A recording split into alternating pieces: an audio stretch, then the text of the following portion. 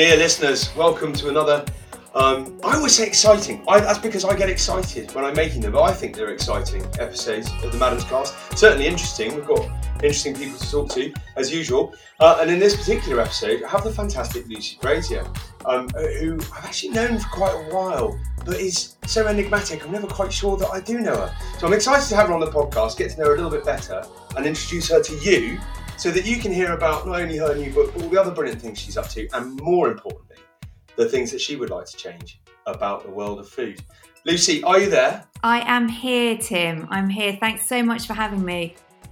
Oh my goodness, you're so totally welcome. I'm just delighted when people want to come and say hi. I mean, that's just brilliant as far as I'm concerned. And I'm really excited to talk to you, partly because I'm holding in my hand a very shiny, silver bauble bedecked beauty of a new book. I think that might be mine. I think you might have mine there.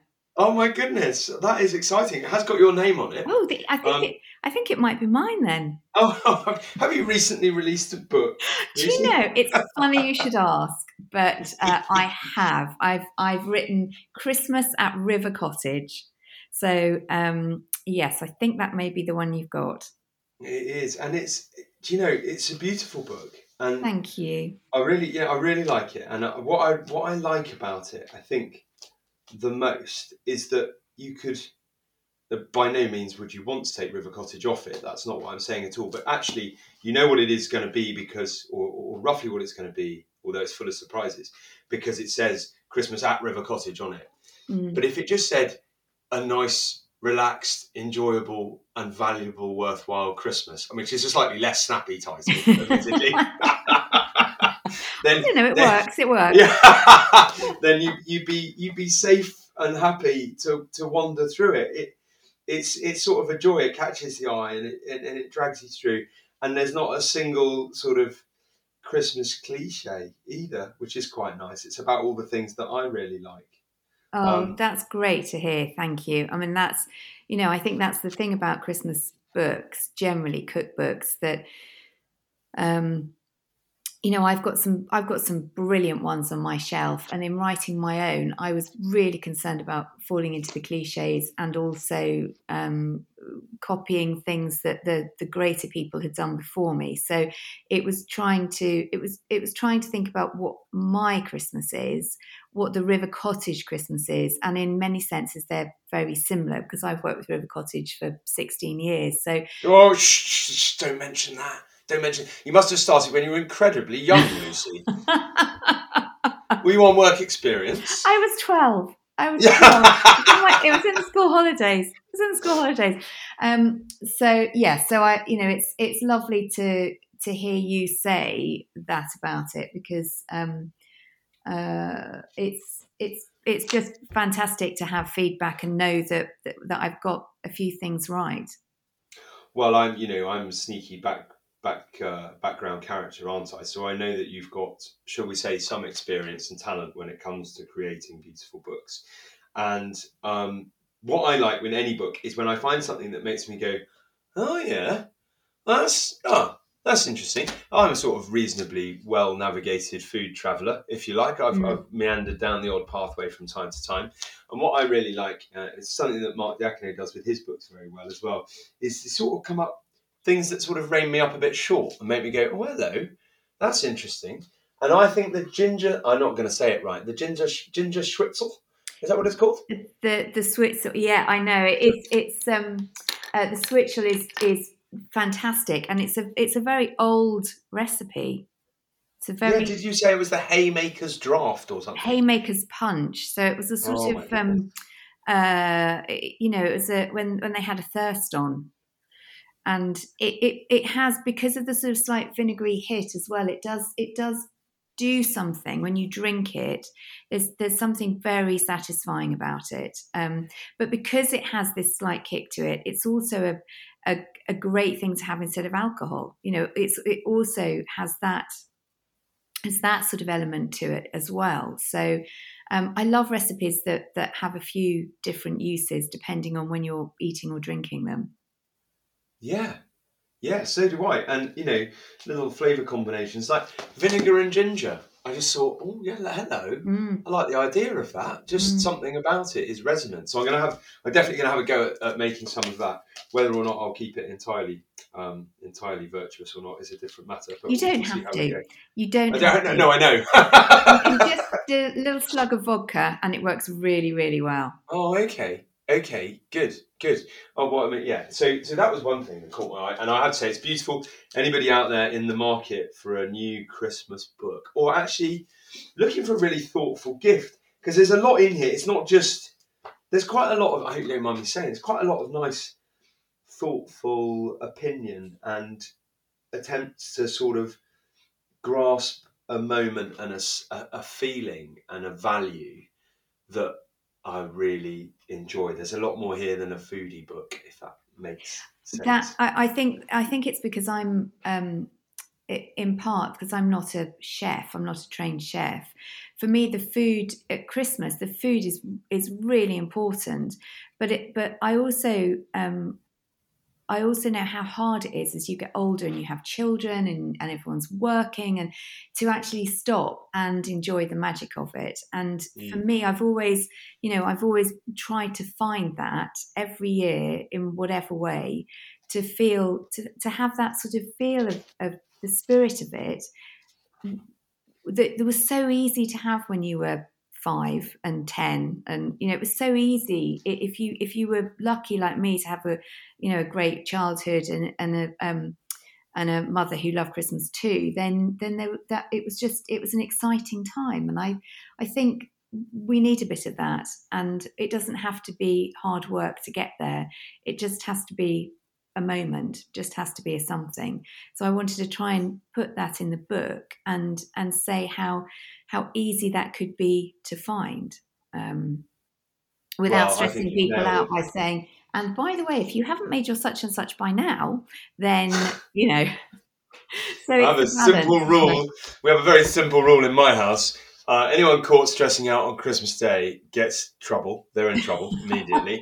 And the other thing is, we don't know what we're going to have for lunch, which is always in the middle of the afternoon. We don't know what we're going to have until we get there, because I haven't made up my mind yet, and I'm You cooking see it. So that shut up, you lot.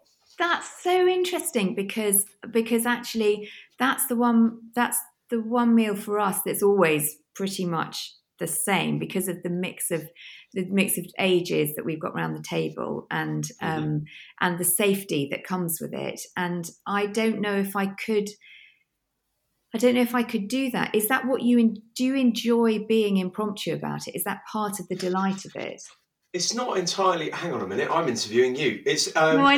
No, but I'm really interested, because having written this book, I genuinely am really interested in how other people do it, because this is just Okay. how Okay. I do it, and River Cottage does it. But Right. Well, then, so Christmas Day for me, generally, it was going to be different. Obviously, now we've moved to the other end of the kingdom.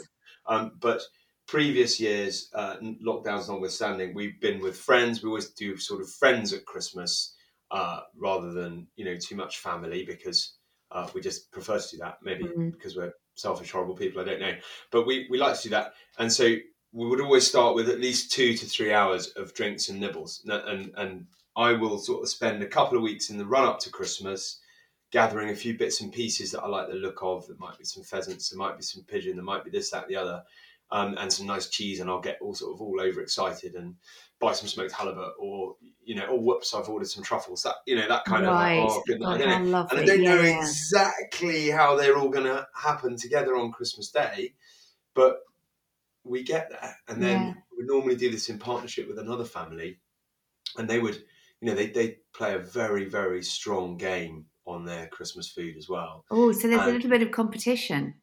no, it's not competition. It's more like an orchestra Oh. playing together. Occasionally, like a slightly tiddled jazz orchestra, but it's Oh, that's my favourite. definitely more of an orchestra.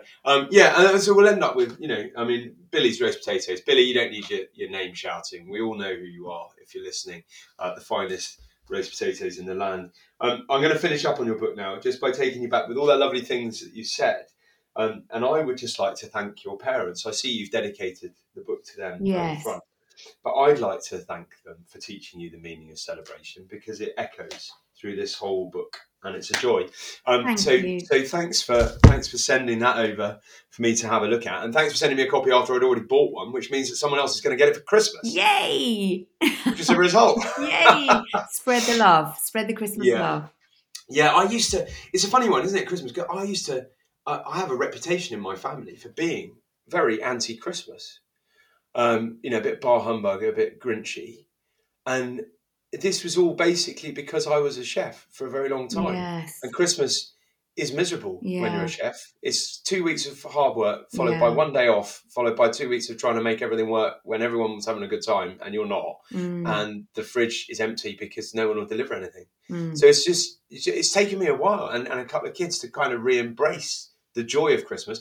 But I'm there now. I'm there, and I feel, I'm now fully propped up by your book too. So I am excited and looking forward to Christmas this year. No, I can completely see from your, from your past and other people, other people's jobs as well. People working on Christmas Day, or I think it's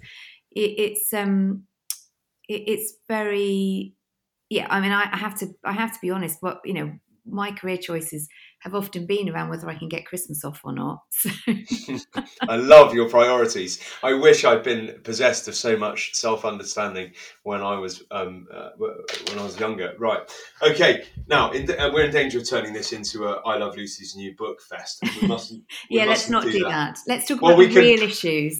We can recap that later because I do look forward to it. But what I'm in danger of doing, because I know you, is not giving everyone a rough. So could you give us a sort of short synopsis of who you are and how you've got to where you are and why I'm chatting to you? Yes. Okay. I am a writer, predominantly a food writer, but I do write other things as well. And I started. Before River Cottage, I was an agent, so I looked after actors and presenters, and I had a list of clients, and I did actually write for some of those clients. And then I decided I had a child and did that cliche thing of thinking I don't think I can do this job and have a child and live in London. And so I decided I needed to get out, and it just coincided with meeting Hugh through a mutual friend, and he said, well, why don't you come down to River Cottage and work with us for a bit? So I did, and so I went into a similar media world in one sense, because of River Cottage, the telly shows and the books, but I also got to learn a lot of other things, including, most importantly, food. And I was there for a long time. I've been there. I've in the last few years, I've done a lot of writing for them, and I teach a Christmas hamper course, a sort of edible gifts course, and I also write for other people as well. So that's my background. That's so cool. I think the ghostwriter thing is something we just. Is that the correct term? It is, yes. Yeah, if you're not credited for it directly, you're a ghostwriter for somebody else. That's right. Yeah, that's right. It's you have to read quite a lot of books. Sometimes I do a bit of judging for book awards. I don't know why. I must have, one of those where you're copying and pasting an email list and someone ends up on the wrong list. I think it must have been one of those. And so I'm on that and I get that. And sometimes you'll be reading about someone you've not really heard of, or it's quite, and you'll be like, this sounds just like the book that, and you sort of go scurrying off through a pile of books, and they're by completely different people, and you're like, this is a bit, and I wonder if sometimes when you've read enough, you can start to see the influence of the ghosts behind the souls at the front of the book. But I suppose the clever bit is that you have to write not like that you're writing, with the voice of the person that you're trying to write for. If you're good enough, yes. It's a tricky balance, and and I love it because it teaches me more about writing and book structure and all of those things that come with it, and also that I have this really privileged window of time with someone, and this opportunity to find out about their life, or whether it's a particular passion of theirs that we're writing about, or whether it's a memoir, or I get to spend that time with them. And I always say they're the author, I'm the writer, but they are the author of the book, and what they want to say and what they need to say is what we do. So it's, it really isn't about me, and it is a great privilege to be part of that. Amazing. Cool. And then I suppose that you're sort of contractually obliged not to mention who you've written them for. Which would kill me, because I mean, at the end of all that, I'd be like, I just want a tiny slice of the glory cake, not all of it, just a little bit. It's tricky because it's a sort of cul-de-sac of a conversation, because I can't say and don't worry, I'm going to turn around and march straight back out of it.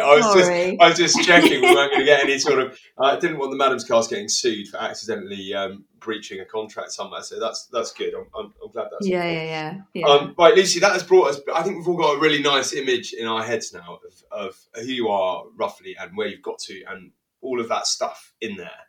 So.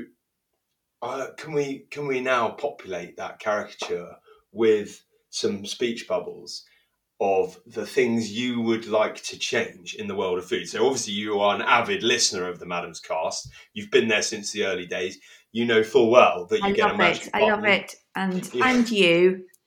So I'm ready. I'm ready to add my voice. You're completely ready. That's amazing. Yeah. Okay. In which case, Lucy, let's have an imaginary drum roll. What is the first thing that you would change about the world of food? The first thing is the use of foams in food. Foam in food is one of my. I hate the look. I hate the sort of texture of it. I think I don't really see the point of it. I'm not I don't cook that way, and I wouldn't choose to eat somewhere that had that sort of menu. But I think for me, part of it is that I just don't. I don't. It doesn't. The foams don't appeal to me. But I think it's also what it represents in the restaurant world. And if I see a foam, I sort of just want to walk away from the whole menu or the restaurant, or because I'm just not sure why you would have it. I think I'm using it as a scapegoat, really. I think I'm using foam as a scapegoat for that sort of style of cooking. Yeah, the modernist cuisine portfolio folk. So this is something I'm going to have to bring in Caroline, my dearly beloved, on this one, because foams, I sort of never really understood them. I got that you could make them, and if it was tasted nice and it was another texture, I was like, yeah, okay, that's fine. It's not really my thing, but if you want to do that, you can do that. I get it. And Caroline, the first time I took her out for dinner somewhere where there was a foam on the menu, she said, "Oh, I don't want the foam. It always looks like spit." Yeah. And I just went, there we go. That's nailed the uneasiness I had about foams. I now realise where it was coming from. It looks like somebody's gobbed on your dinner. So, have you ever made one? Yeah, I used to. So, oh goodness, hang on. Let me just reel back through the. I mean, how hard are they to make? Because I feel like I'm being really damning of something that could be a real craft. No, they're pretty easy to make. To be honest. We used to do this one with sort of mushroom foam that went with a scallop dish that we used to do at One Aldwych, I think. And that was a sort of mushroom velouté, which we put a little tiny bit of, I think, xanthan gum or something in it. And then we just whipped it up with a blender. Right. So what? It wasn't if you like, it was gum in and you hadn't whipped it up, but you just had this sort of lovely mushroomy, buttery sauce. Yeah. Yeah. Nice, eh? It was really tasty until you whipped it up, and then it just tasted of air.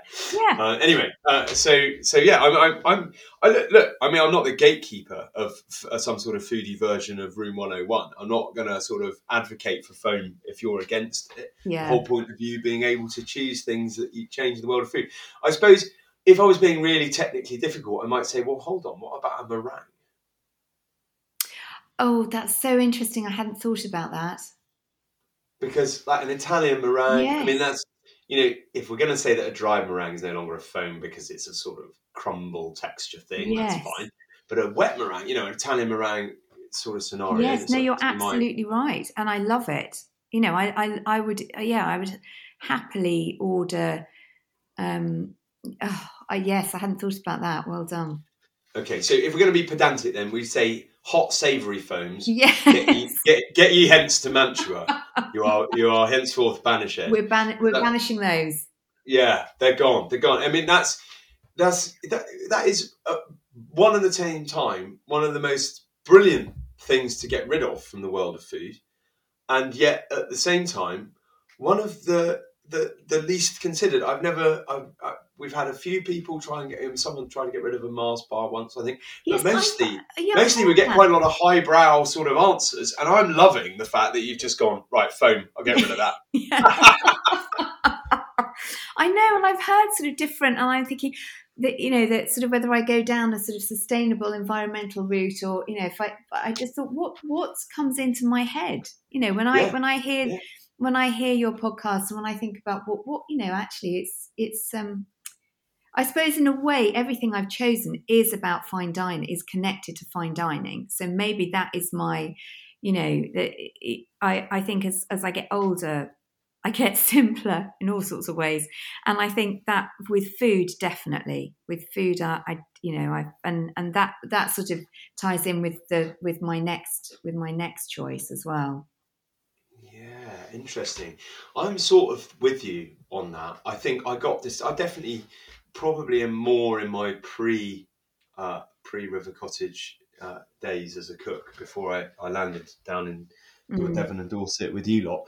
Was I was probably a bit more inclined to, you know, be distracted by the fancies on display and have a look at them. But all the way through my career, I found myself going back to work for people, you know, that weren't about that. And I've definitely always felt happier there and much more content with what we're producing. So I think you're sort of, if we take foam as a talisman of, you know, food that's not quite genuine and is trying to hide somewhere, then I'm totally with you, because I'm all for genuine food. And actually, I'd rather, if something's really rather an average meal, I mean, that's okay. I can cope with the fact that you've gone out and bought an average meal. You know, we've all had to live with that. But don't try and tart it up. No, because that's just making it worse. With a bit of quite stick. Frankly. Yeah. Don't do that. And also, you know, if you're at home, and I mean, I know it's slightly different from you because you're an incredible chef, but, you know, if I'm at home and I'm cooking, the last thing I want to do is spend time on those final details, turning them into something that, you know, gives it that sort of restaurant finish, or that, when actually you could have taken 2 steps back in the process and still got the same flavour. Yeah. I'll probably be shouted at by everyone who loves them now, but I wouldn't do it. You know, I think that's the other thing. There are certain things you think, oh, I'm going to order this in a restaurant because I would never do this at home, and this is fantastic. This is why I eat out, because, you know, the experts are feeding me, and that's great. And then there are other things that I think, I really want to try this at home, and I want to go home and copy it and try and find my own version of it. But, you know, with foam, you just wouldn't bother. No, I think we'll leave it for the fire extinguisher. And stick with that. Yeah. I mean, you know, that's the only place that foam has in any kitchen of mine. Yeah. That's for sure. Unless it's a sweet foam made from whipped egg whites, in which case. Yes. Okay, we're going to let that stay. Yeah. Because I didn't think about that, and you're absolutely. So I'm going to go. Item number 1: foam brackets warm savoury. Yeah. Okay. Great. We'll sign that one off. Okay, we've nailed that, and that's fantastic. Oh, and there was more to it than I thought as well. I knew you were going to do this. It's not as simple as saying foam.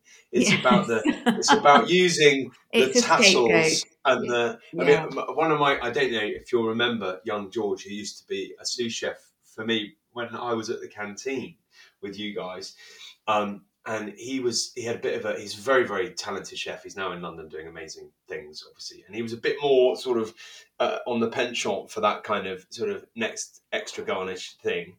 And I always used to say, one of my things was that, you know, if it looks like a pig's ear, it looks like a pig's ear. You can't polish a turd. Yeah. And his answer would always be, no, but you can roll it in glitter. So I think there is a time. I think there is a time for a bit of glitter rolling. But it should only be when the thing that's worth glittering is already worthy. Right, I'm going to move on to point 2. Otherwise, I'm going to go round and round and round on point 1 because I like it so much.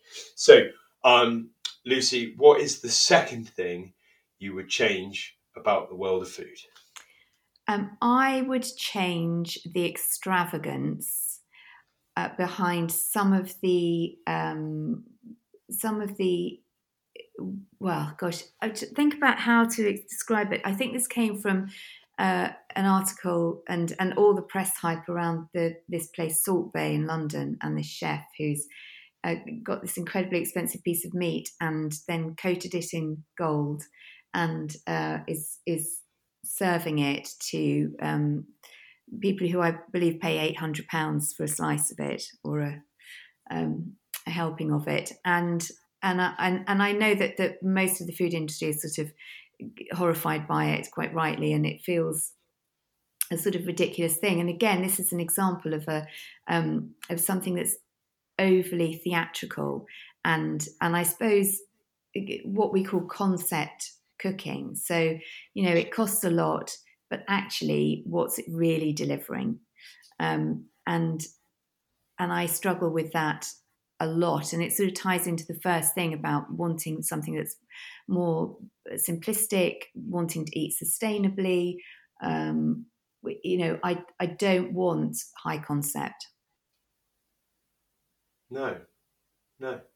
I think that's okay for you not to want that. I have to say, once again, all the PR for this fancy restaurant doing golden meat at £800 a slice has somehow got straight past me, and I haven't heard anything about it at all. What sort of, do you know what sort of meat it is that they're covering in gold? Do you know, I can't remember what it is. I mean, it's a cut of beef, a very expensive. Right. I don't think it's a wagyu. I can't honestly remember. I should have looked at that. I just saw a picture of the chef holding it up, and it was gold, and and I thought, this is ridiculous. And then I saw lots of other foodie people saying, this is ridiculous, and nobody should be paying that much money for. I mean, it's crazy. And go and have a really good meal somewhere else, and yes, then give the same amount of money to charity. Exactly. Why not? Oh goodness, that's a bit preachy. I shouldn't say that. No. And but gold beef is there's a. Sorry, Lucy, go on. It is exactly that. Have a lovely dinner, and if you've got that money, pay for 4 other people to have a lovely dinner.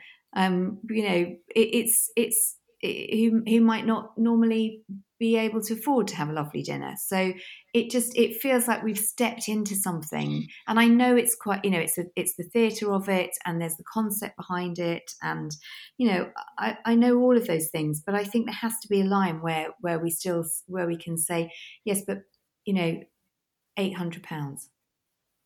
It's also a bit naughty because there's a really good thing. Have you ever been to Sweden?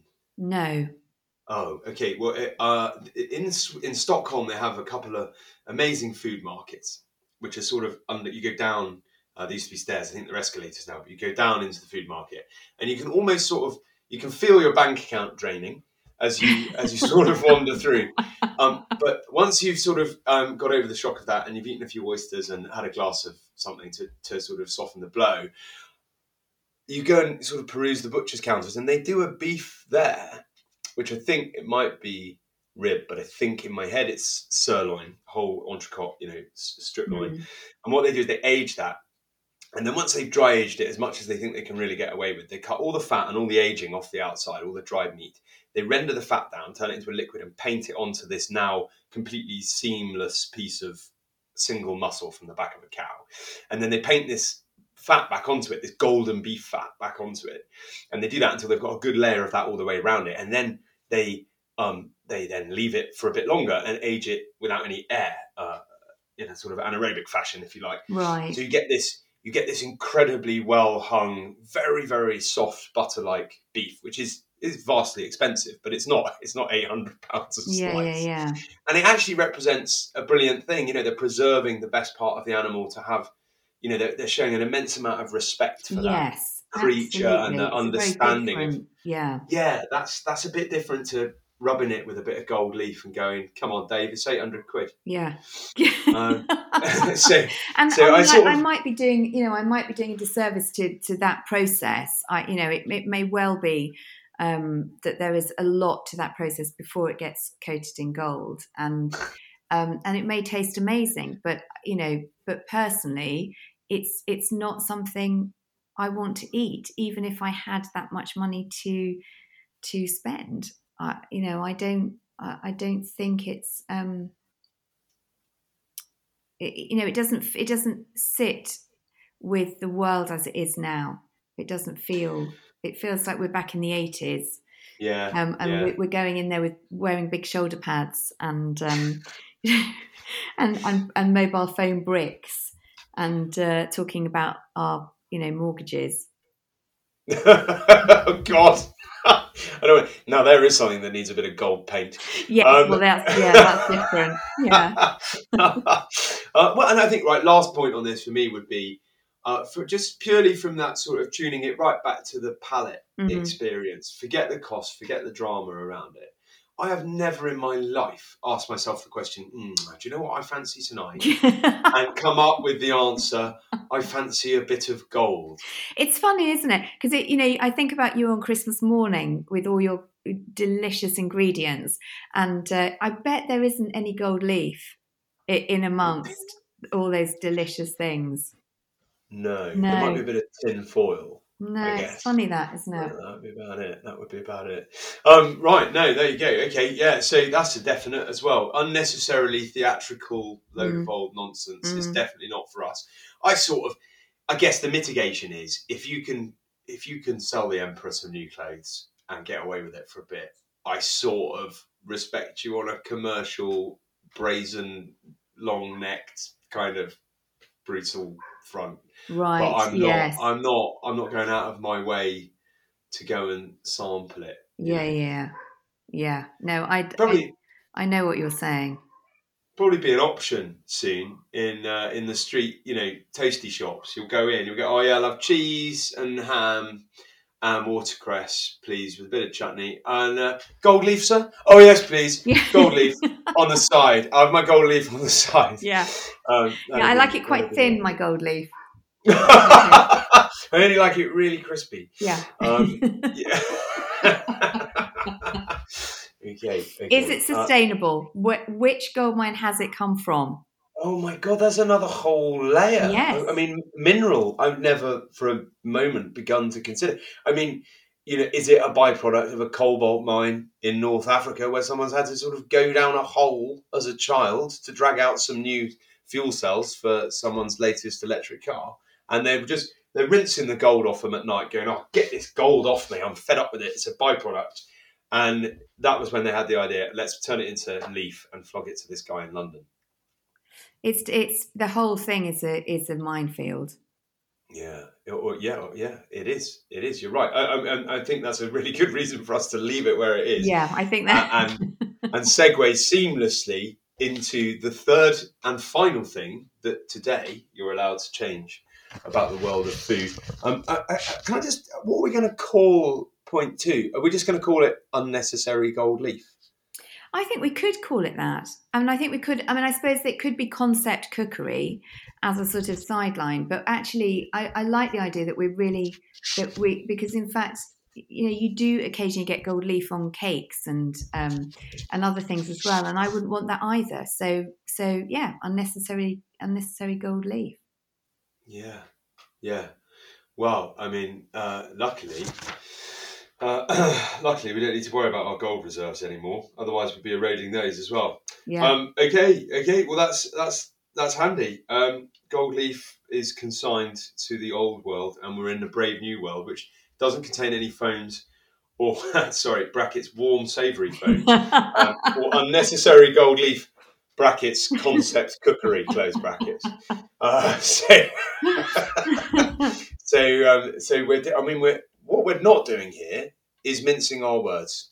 We're getting we're getting some very strong choices from you here, Lucy, and I'm wondering how on earth the Emperor's New Clothes merchants of the food world of the big city are going to survive if point number 3 is also against them. But I'm looking forward to hearing it. Come on. Yes. Okay. Well, this is very much my own personal opinion, but I don't. don't, as a rule, like sea salt in sweet things, or probably more importantly, on sweet things. There seems to be a lot of liberal scatterings of sea salt on lots of things that possibly doesn't need it. And I think there's always, with most things, a little bit of salt to enhance the flavour is crucial in so many recipes. So this is a very specific moan about too much sea salt on my chocolate fudge, maybe, or too much sea salt on the chocolate cookies, yes. So I'm sort of thinking about where that pops up and how much is used. Yeah, I'm with you. Okay. I see where you're going with this. Now, having followed your Instagram pages for a few years, I'm going to have to just quickly caveat off one potential reason for this. Okay, is it that you are already so coated in sea salt crystals from your early morning swimming experience that everything you taste that has sea salt in it, you go, hang on a minute, this has got far too much sea salt in it, for God's sake. I and can't actually judge.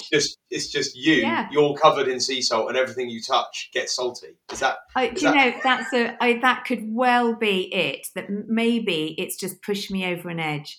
And when I come back in the morning, I've had my sea salt hit. So if it appears on anything else during the day, it's too much for me to take.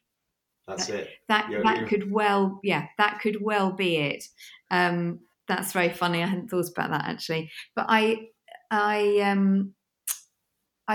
think this is another part of it that I know you consider as well, is the different sea salts and the and how many different brands there are out there, but there are a couple that tend to be the most popular, and others don't get a look in, and I think that's a really good point to make as well.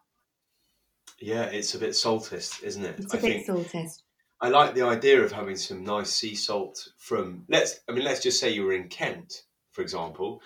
Some nice sea salt from nearby somewhere in Kent would be a nice thing. Yes. And there's definitely a place in most people's kitchen for a crunchy, flaky salt of some sort. That might be Maldon, it might be Cornish, it might be Blackthorn, it might be from the Isle of Skye. I don't know, but I feel duty bound to try and choose the one that's geographically most local to where I'm likely to be cooking.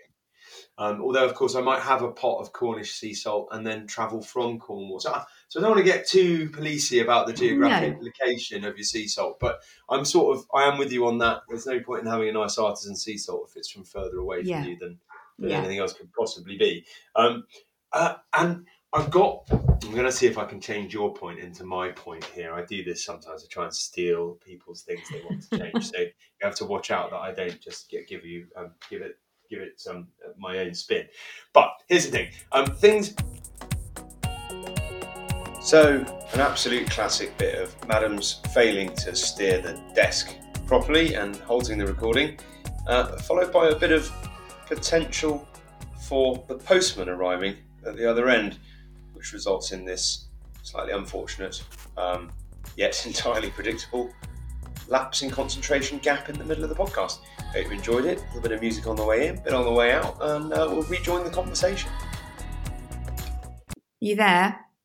I'm here, yeah. So you potentially got interrupted by the postman. I accidentally somehow managed to stop the recording. These things happen.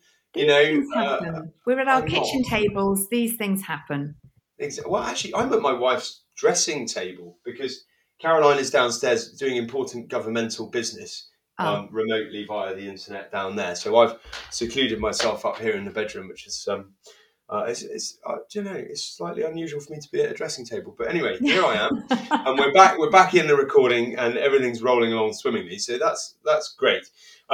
So I was just about to go off on one about food being more processed than sometimes it looks. And I've got this theory that sugar and salt remain pretty constant. They're future traded things. You can predict a long way into the future how much they're going to cost you if you're a manufacturer. Yes. They're also both preservatives. So the more of them that you put into each thing, the longer the shelf life you'll get on it at an ambient serve. Mm. And then the third point with it is that they cancel each other out. So the more of each you can put in. Now, I've often felt that this is some kind of dark food processing overlord's way of getting us to eat too much salt and sugar by cancelling them out with each other. And if you're not careful, you don't realise how much there is in something. At the same time, allowing themselves this wonderful playground where they get to use the cheapest possible ingredients and have a nice long shelf life on their product. Yes. So I think I feel like there's a sort of a dark presence trying always to get more salt and sugar into things. But I'm not sure that that's why there's too much. Because like you say, a little bit of salt in some caramel, that's a beautiful thing, isn't it? It is, but it's very hard to get that balance. And I think people sort of are too liberal with it now because everyone says, oh, salted caramel and it sort of appeals to people, and then it feels like everyone's doing it and maybe putting in more than they need to, or maybe that point of particularly with processed foods that then scatter sea salt over the top, maybe that is what pushes it over the edge. That in fact, if it didn't contain it and you put it on top, then that would be a really good balance. But because it's already in it, it takes it somewhere that for me is really unenjoyable. Yeah. I mean, too much salt, it doesn't matter actually where it is. Often too much salt is too much salt, and we've all done it. We've all overcured something. We've all put slightly too much salt on something and gone, yes, yeah.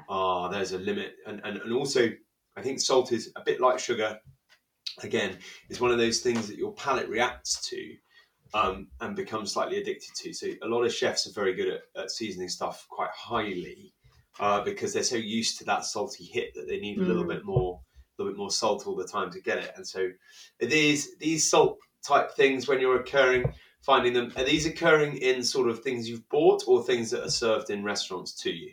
Well, a bit of both. I mean, I wouldn't choose to buy a sea salted anything, and I think that's why I've put this on my list because I would absolutely not be in a cake shop or we have a lovely local fudge shop near us, and they're fantastic, and they do a lot of different fudges. And there is a sea spray. There's a sea spray fudge, and everyone loves it. But I can't. That I wouldn't ever buy that. So I think it is much more of a personal thing for me than it is. Okay. Can we give the fudge shop a plug if we like them? Because this is a very open church here. If you've got a fudge shop near you that's good, I think you should just tell everyone. Yes, they're in Lyme Regis. Oh no! In fact, no, because I'm completely anti Lyme Regis, so I'm banning them now. Quite frankly, rather gouge my eyes out with a rusty spoon than spend any time in Lyme Regis, apart from between October and March. Yes. In which case, I'm quite happy to go to Lyme Regis as long as I don't have to fight my way in past everybody else. Well, you just go very early or very late. Okay. You get the beginning of the day, the end of the day. Yeah, got you. Okay, so I'm not sure I realised what they were. So what are they called, the fudge shop, in case I'm forced at gunpoint back to Lyme Regis? I think yes. I think I can't remember the name. I think it's the Lyme Regis fudge shop or just the fudge shop. And okay, well, I mean, fans of Lyme Regis, I'm sure, will be calling in. But it's not the one opposite that's part of a chain. Oh, absolutely not that complicated. Okay? It's not that one. It's all not right. The one where they show you how they make the fudge in the window. We'll send them a sticker. We'll send a sticker to the right one to say "as featured on the Madam's Cast," and then that will just baffle everyone. It's got a very sweet little bay window, and it's the fudge shop on the sea. It's virtually on the sea. So all right. So yes. So I'm glad that my negativity about sea salt has ended in something positive. So am I. Yay. Often mineral-based negativity can just grow and grow. But today we've managed to we've pulled it back to flip it, which is great. What are three worthwhile things that would all definitely improve, I think, the world of food if we got rid of too much salty stuff on sweet things. Too much sea salt, very specifically. Salt on things. Okay, that's good. The other time, just briefly to revive the subject, I like a little bit of salt and pepper on my salad. Whatever that is, whether it's a slaw or a roast vegetable salad or a leafy salad, even, a bit of chopped up lettuce from the shop. I like a bit of salt on there, but I don't like a sort of gritty texture. So I get a bit annoyed when chefs use the sort of final finishing gritty, flaky salt and they put it on a salad, unless it's already got, the caveat would be unless it's already got something else crunchy on it. So if it's got like croutons or little crispy bits of yes, meat, then it's fine because it matches the texture of the yeah. God, we're fussy, aren't we? We are fussy. Well, you see, I would take it further and say that I don't put, depending on if it's a green salad, I wouldn't put salt and pepper on a green salad. I'd put it in the dressing, and that would be the seasoning. But I can't. You see, now there's a specific reason that I can't do that. The reason that I can't do that is that my dearly beloved likes a lot of salad dressing, and I'm more of a scantily clad guy. Right, I see. So you need to pep it up with the extra seasoning. Yeah, which brings me back to the point I've always made, which is a lot of chefs get huffy about putting salt and pepper pots on the table. But I think, get over yourselves. Everyone likes a little, I might want to twist more pepper here, a sprinkle more salt there. It's got nothing to do with you. Big chops in the kitchen. Shut your mouth and cook me steak, whatever it is.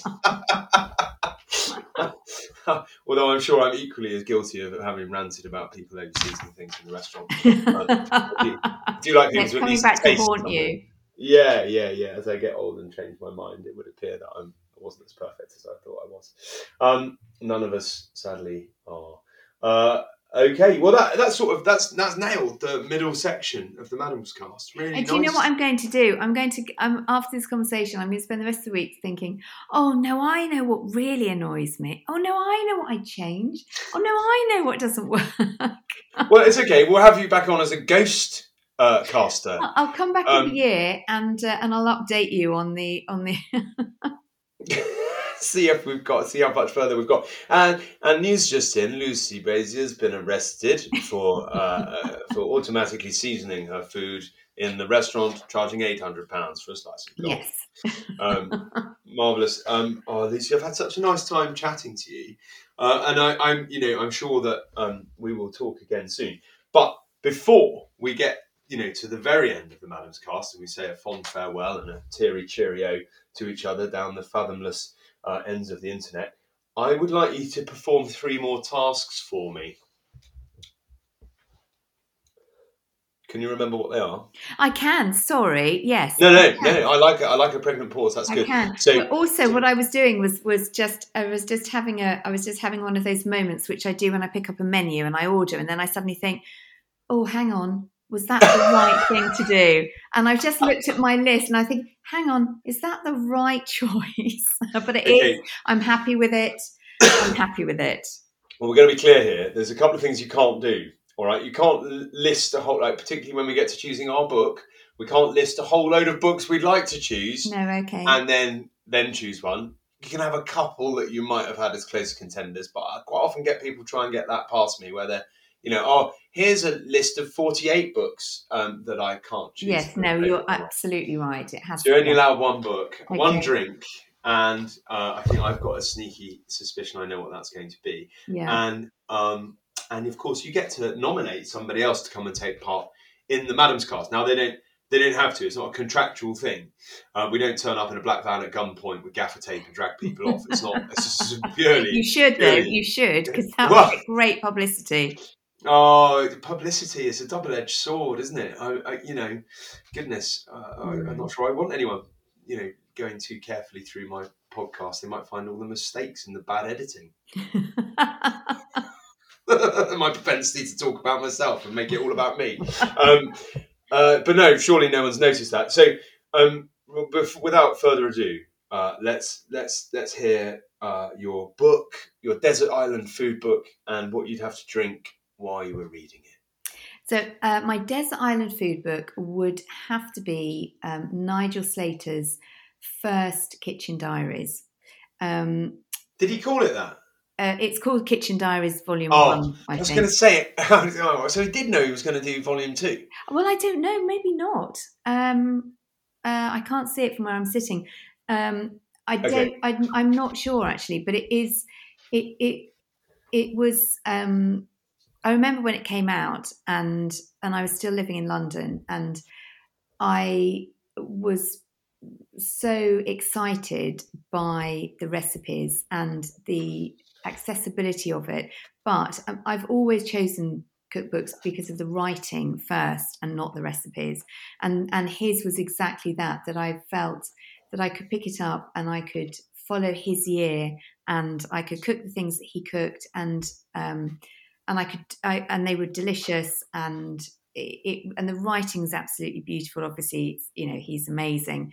So that for me would have to be. And also, if I'm on a desert island, I'd like to be transported to Nigel Slater's kitchen.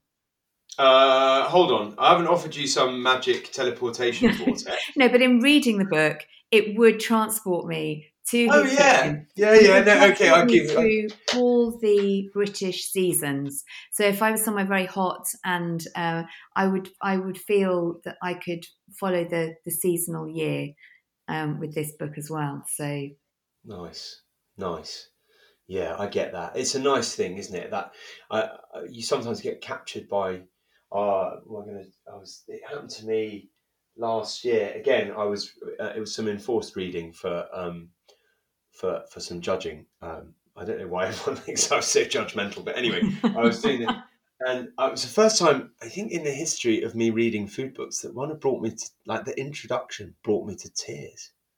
And not tears of, oh my God, I've got to read more of this book. Yeah, absolutely. but genuinely, like, sort of, oh my goodness, the emotional burden of this introduction is immense. Which book was it? Are you allowed to say or not? Oh yeah, no, I think it's all that. The powder's no longer dry on that one. It was Midnight Chicken by Ella Risbridger. Yeah, very very good. But I enjoyed the book actually. Quite like the angle. She's got an interesting. Yes, I thought it was fantastic again because the recipes were great, but the writing really made me want to cook the recipes. Yeah. So that I think is the cleverest. Diana Henry makes me feel the same way. Yeah, I feel about Diana Henry the way that you feel about Nigel Slater. Like, honestly, Nigel Slater, I love his food, but I could take or leave his books, no drama. Not a massive fan of him, but Diana Henry, definitely all over that. Yeah, I think she's an incredible writer, and her food. I love the way that she tests and she creates and she thinks and she shares it, and she's got this amazing generosity, and her Instagram is a recipe a day, and so encouraging as well, the way that she shares her knowledge. So that was what I was just debating, was whether to take Nigel or Diana with me. Well, I think you've gone with Nigel. I've gone with Nigel for the seasonal diary aspects as well. Okay, and that's okay. Yeah, I'm happy.